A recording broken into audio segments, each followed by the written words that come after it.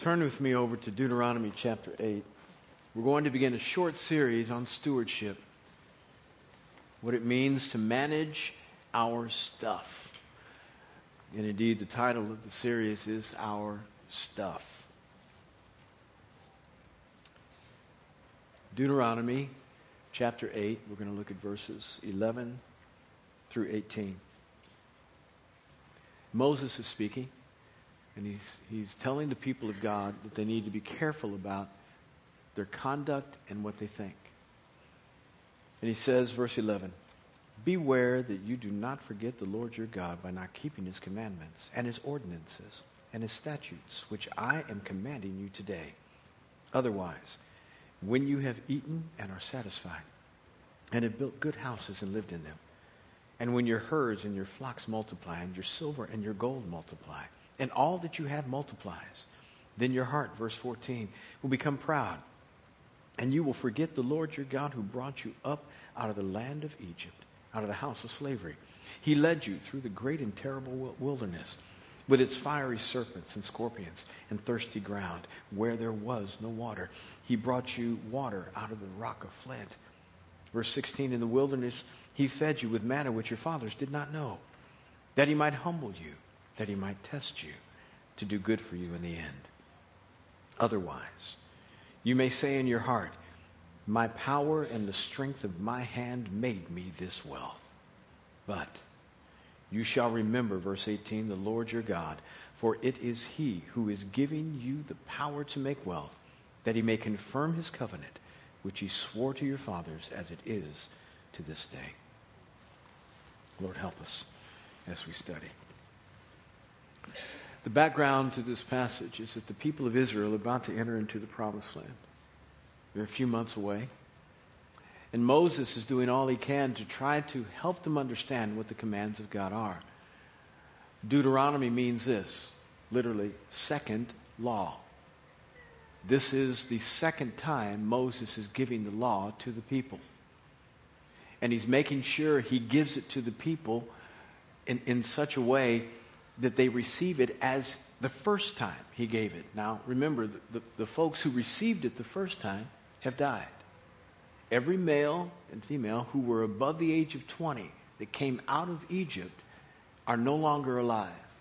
Only those who were under 20 are alive.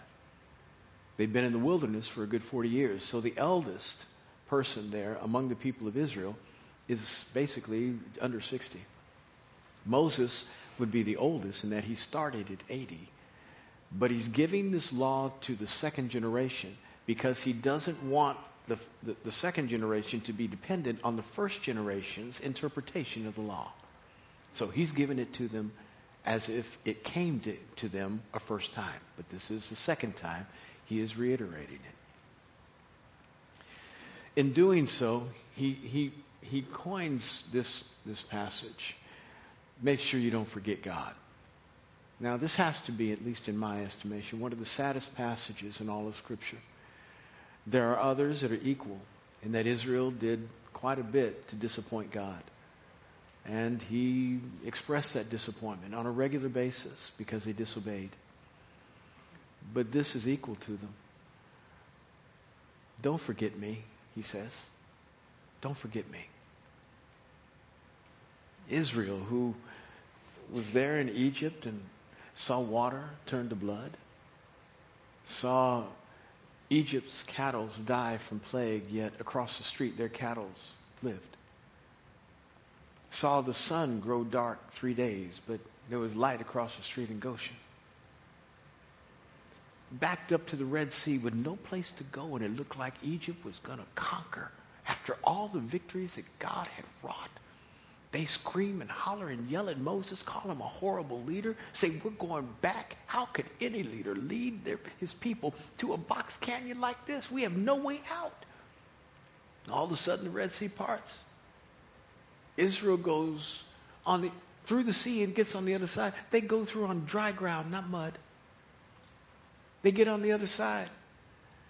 And God lifts the cloud that had separated, this pillar of cloud that had separated the Egyptians from the Israelites so that the Egyptians couldn't come to the Israelites. He lifts it, and the Egyptians see this huge passageway through the sea.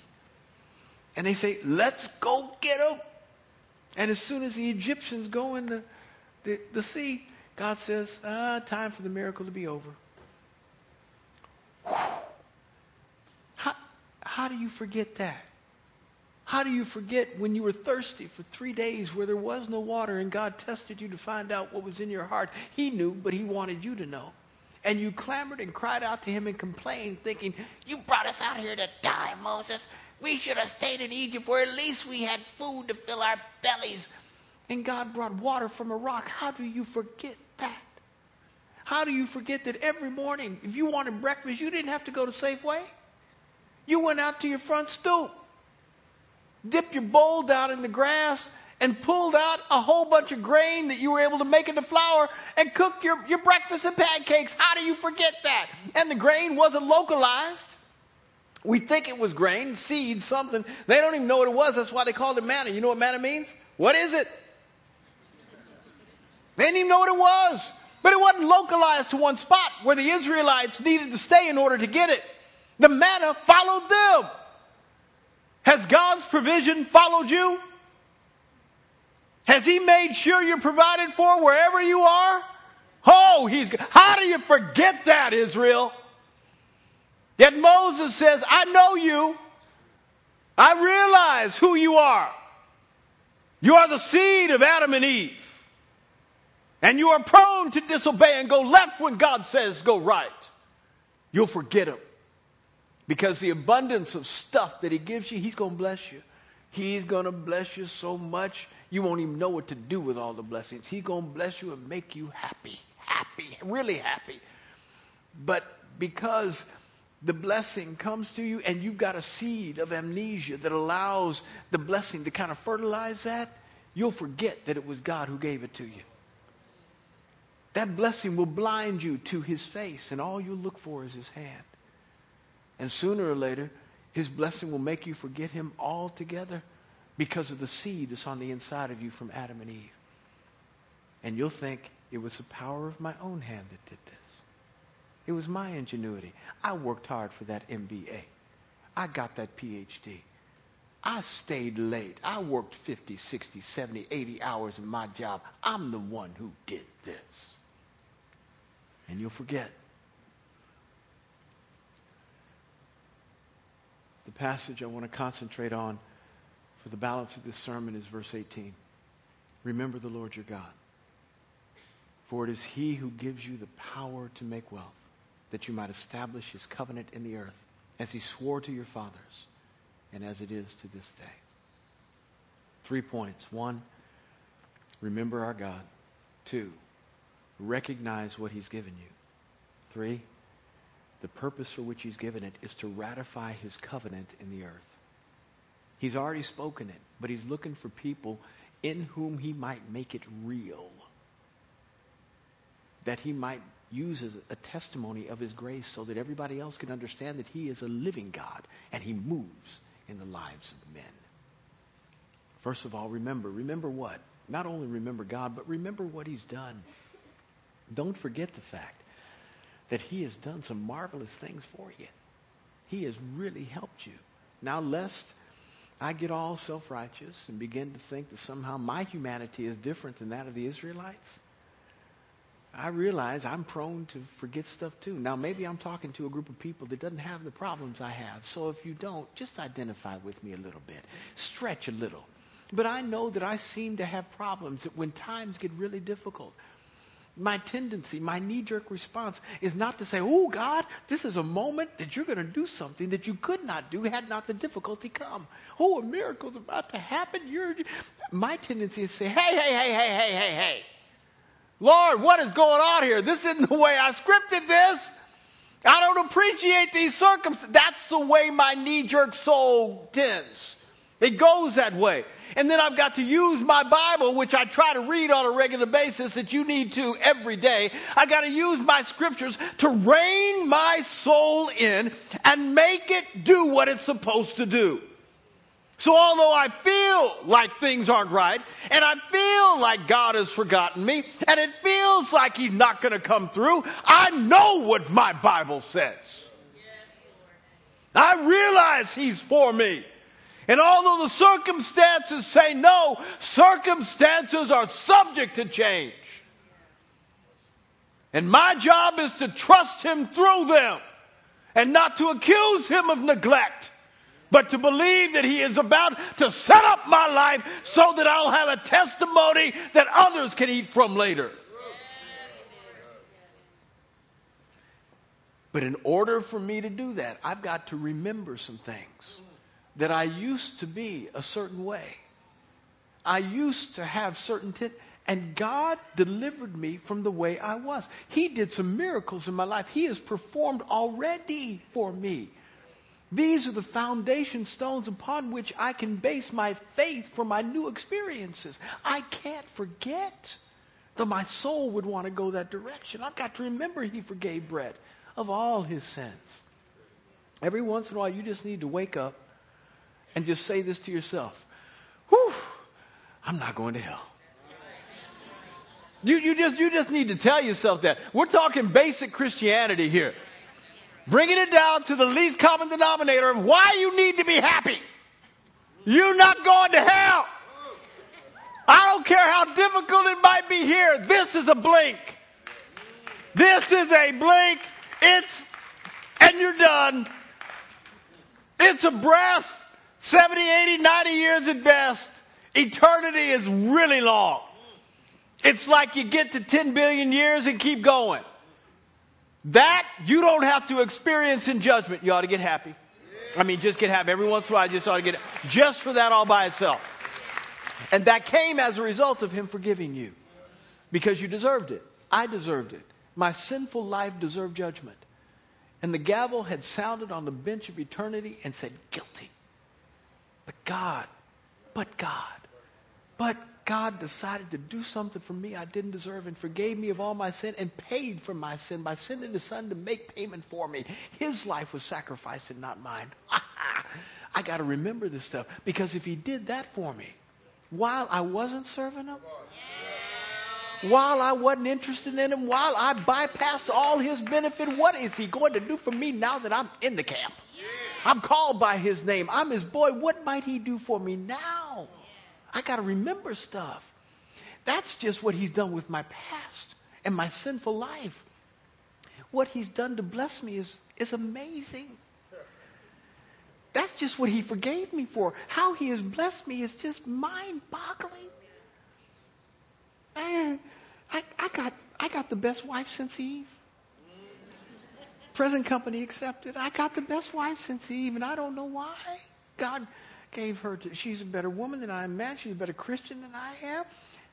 26 years she's been with me. 26 years in December. And I haven't given her any reason to legitimately say bye. I've been faithful to her every day and plan to for the rest of my life. I love her more today than I did the day I said I do. She's amazing. But it's not like she hasn't had cause to pray. I am all man. I just want y'all to know this brother is all man. I talk a lot here, but I don't talk at home.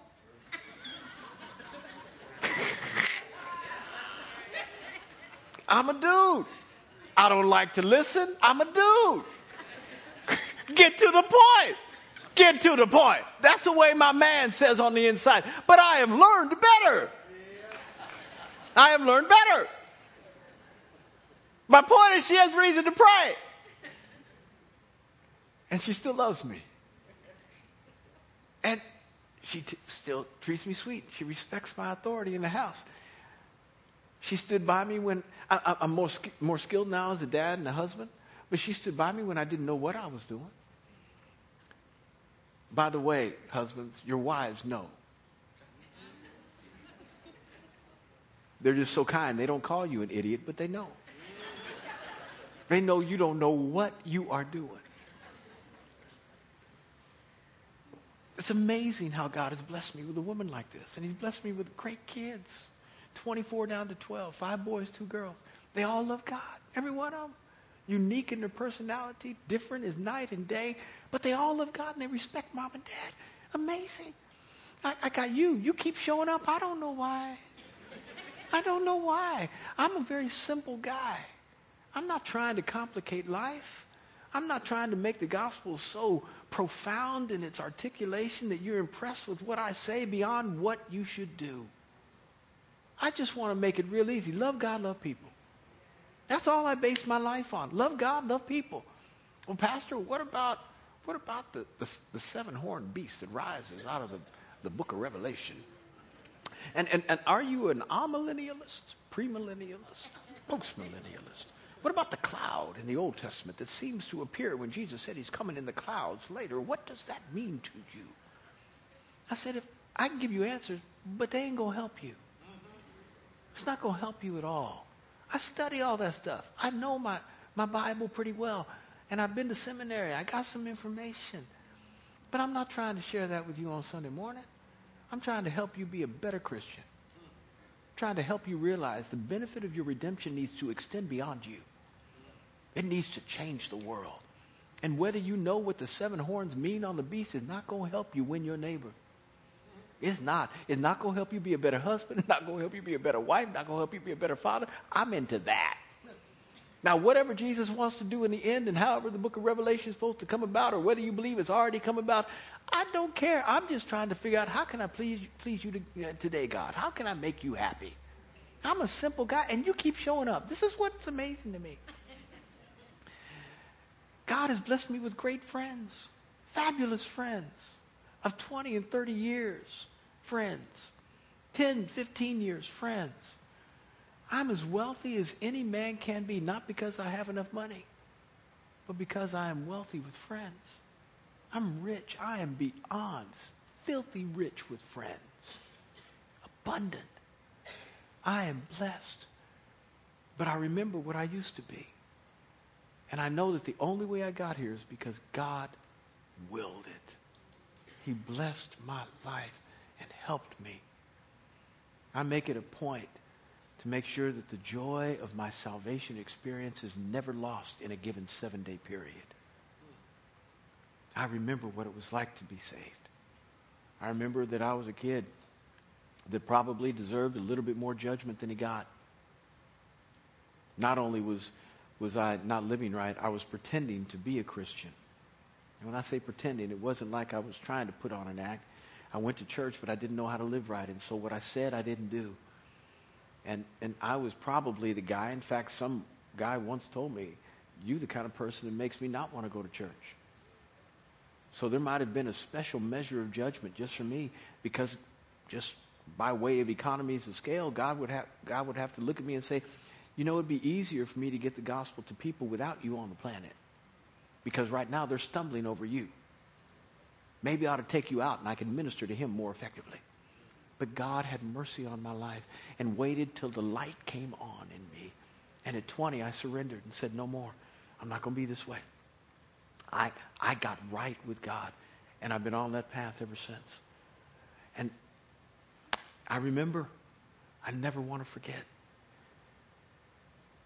Secondly, we need to recognize that he is the one who provides for us in a routine way, and he is the one who provides for us in a supernatural way.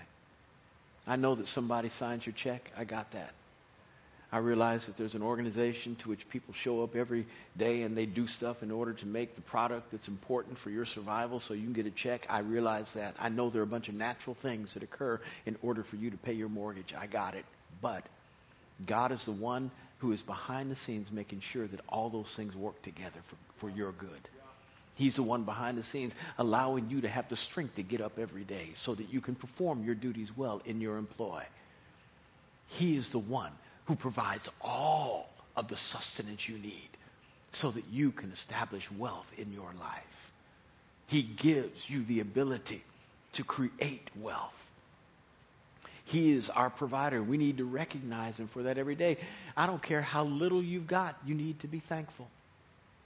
Thankful every day. Provision comes from his hand in particular.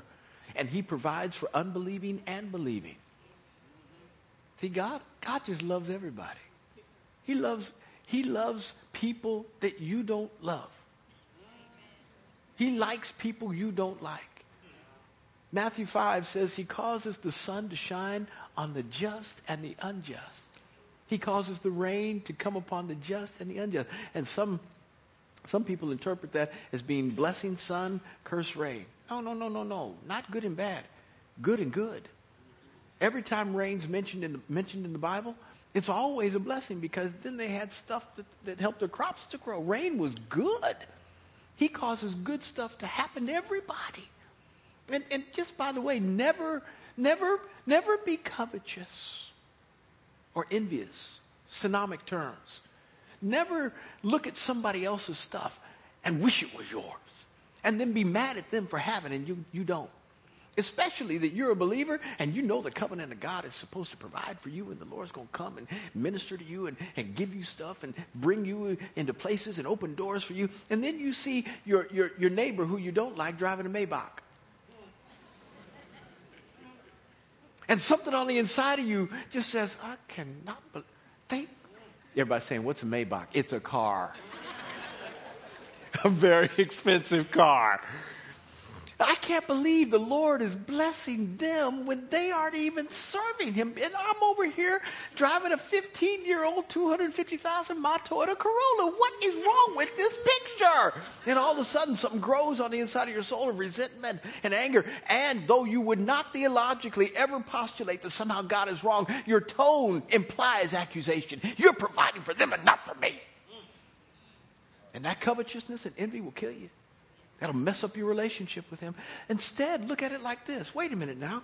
My God provides for everybody. Wow, if he is providing them and they don't love him, that's a testimony about how he's going to provide for me. Hey, go make some more money. Make more and more, because every time you make more, I realize his mercy. And if it's extended to you, it's going to be definitely extended to me. Let it be a testimony of what God wants to do for you. He provides routinely because he cares. And then he provides supernaturally. There are those moments when his routine provision seems to have spaces in between. Anybody live there for a minute where there just wasn't enough money to satisfy the month? Where you found yourself lacking in some areas, you didn't know what to do, and all of a sudden faith kind of sprouted wings and flew away, and you got scared and anxious and fearful, and you began to question whether God was with you. Hear me. God is using those as moments of test that he might create a testimony in you. He wants something to be produced on the inside of you that is able to look at the circumstances and not let the circumstance define how you respond, but to keep your eyes on God, who has said he's going to bless you and help you. And the circumstances are simply those which are subject to change. And he is going to rearrange life in order to make sure that you are provided for, i.e., the widow at Zarephath. Pastor Jim mentioned it in the transition today. Here was a woman who was a widow, had a son in the midst of a famine. A widow in that society was at the bottom of the economic ladder. The social strata, she was right there at the bottom. There's nothing really she could do to try to better her situation. There was no equal pay, equal work. You needed a man's back in order to help provide for the family, especially in difficult times. Because if there was a drought, everybody was dependent upon well water. Well, what if your well dried up? You needed a good man to go out and dig a new one. But if you're a widow, you had nobody. What you gonna do? Elijah's there. He called the drought. The brook at which God told him to go and be provided for dried up. And now he says, I want you to go to Zarephath. Zarephath was not in Israel. It was in Sidon, which is what we would now call Lebanon. He had to go a long way to get out of Dodge to find provision. And God says, I have a widow there who I've appointed to provide for you. And I imagine Elijah had to at least think in his mind, if it did not come out of his mouth, is that the best you've got? Widow, really? That's the best plan. All right. Must be. I'm going. So he goes to the city of Zarephath, and there he is at the gate. And he sees a person collecting sticks. He doesn't know which widow it is yet. And he asks this woman, in the midst of a drought that he caused, could you please give me a drink of water? This is a stranger asking another stranger in the midst of a drought for a drink of water. Now, the woman doesn't respond how most of you might respond. You ain't from around here, are you? Do you know what we're going through? Drought. Yeah. You want what? Water. Ain't no water in these parts. What's wrong with you? That's how most of us would have responded. But yet, hospitality dictated how she was going to respond. A desire to serve somebody else rather than herself. Unusual faith in unusual circumstances. She says, okay. And you know all that stuff was going on in her brain. But she says, okay. With that response of unusual faith, Elijah then says, oh, this must be the widow. This must be the one.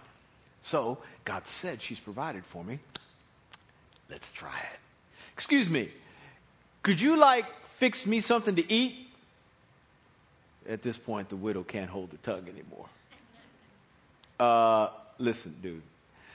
All I got is a little flour and a flask of oil. Now, if you hadn't heard, we're in a famine, and there is no food. And my son and I are going to eat this little bit that I make from this little cake, and then we're going to die. That's the voice inflection you do not find by reading. Then we're going to die. Do you know die? D-I-E. Do you know what that means? This is how she was trying to explain her dire circumstances. And then with all the compassion Elijah can muster from a professional minister, he says, yeah, about that last little flour and flask, if you could go ahead and make me that cake first, I'd appreciate it. And you know she's thinking, dude, what's wrong with you? You're a minister. What happened to women and children first? You taking the lifeboat and leaving us on the boat. What's wrong with you? I got to feed my boy. You want to take food out of my boy's mouth? Have you lost your ever? As those words were coming through her throat, formed in her mouth, she instead says, okay. Because Elijah said this, I want you to know, you do this for me first. Neither will that flour or that oil run out until the Lord sends rain on the land. Do this first. She says, okay. She goes in there and makes a cake. She brings her boy, sits her beside her. Now, this is Brett making this up, all right? This ain't found in the Bible. Boy sitting beside her there at the table. The cake's made. She pushes it over across to Elijah. Elijah's sitting there. Both of them looking at him. The son is starving. And Elijah sits there and eats. Now, he did say this. Afterwards, you can make yourself a cake. So I imagine the conversation went, okay, now get up and make your boy one. She's thinking, with what? Go to the cupboard. Goes to the cupboard. Sees flour in the jar and the flask filled with oil. And her response is this. Ah! There wasn't one of these religious, oh, thouest, oh God, mightiest one, Jehovah. I praise thee, for you have seen the affliction of your maidservant and have rained down provision within my pantry. I praise thee. Ah! And may all of us have the privilege of having a moment. Because now her test had turned into a testimony. Which leads me to my next point. God's into making sure that the stuff you have is able to produce a moment that ratifies and speaks of his covenant in the earth. Says something about his provision. What was her alternative? To eat and die. What is your alternative? To take the provision that God has given you, eat it for the balance of your life, and die. Why not use it in such a way that God could do something supernatural? That's why he's given it to you. It's not so you can eat and die. It's so you can eat and live And not only you live. Again, this is Brett making this up. She lived in a village that was starving. How many people do you think she was able to make cakes for? How many folks did she invite over to dinner because they had nothing? And the oil never ran out. And the flour never ran dry. Every time she produced her last cake, she went back and it was filled again. See, the ratification of the covenant in you produces a story, a testimony. I was there when there was nothing and God came through. All of a sudden, the covenant is more than theology. It's now experience. You have experienced the particular care of God in your life. You know he is real.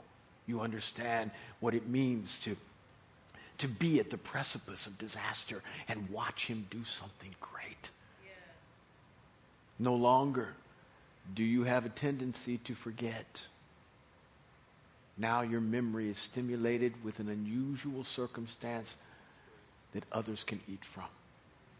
And it's not about just ratifying the provenness of God in your own life. It's about expanding it so other people, listen, there are so many folks that don't know which way to go. They have no idea which way due north is spiritually. They don't know what to do in their marriage. They don't know what to do with their friends. They don't know what to do with their money. They don't know what to do with their lack of health. They don't know. They have no idea. They are looking for somebody who's got the covenant ratified in their life, who's got a story to tell and say, it worked for me, it can work for you. They're not looking for good theology. They're looking for good experience. They want somebody that's been through and come out the other side better than when they came in. This is what the covenant is about. And God wants to use your stuff to ratify it. Do not let the abundance of provision blind you.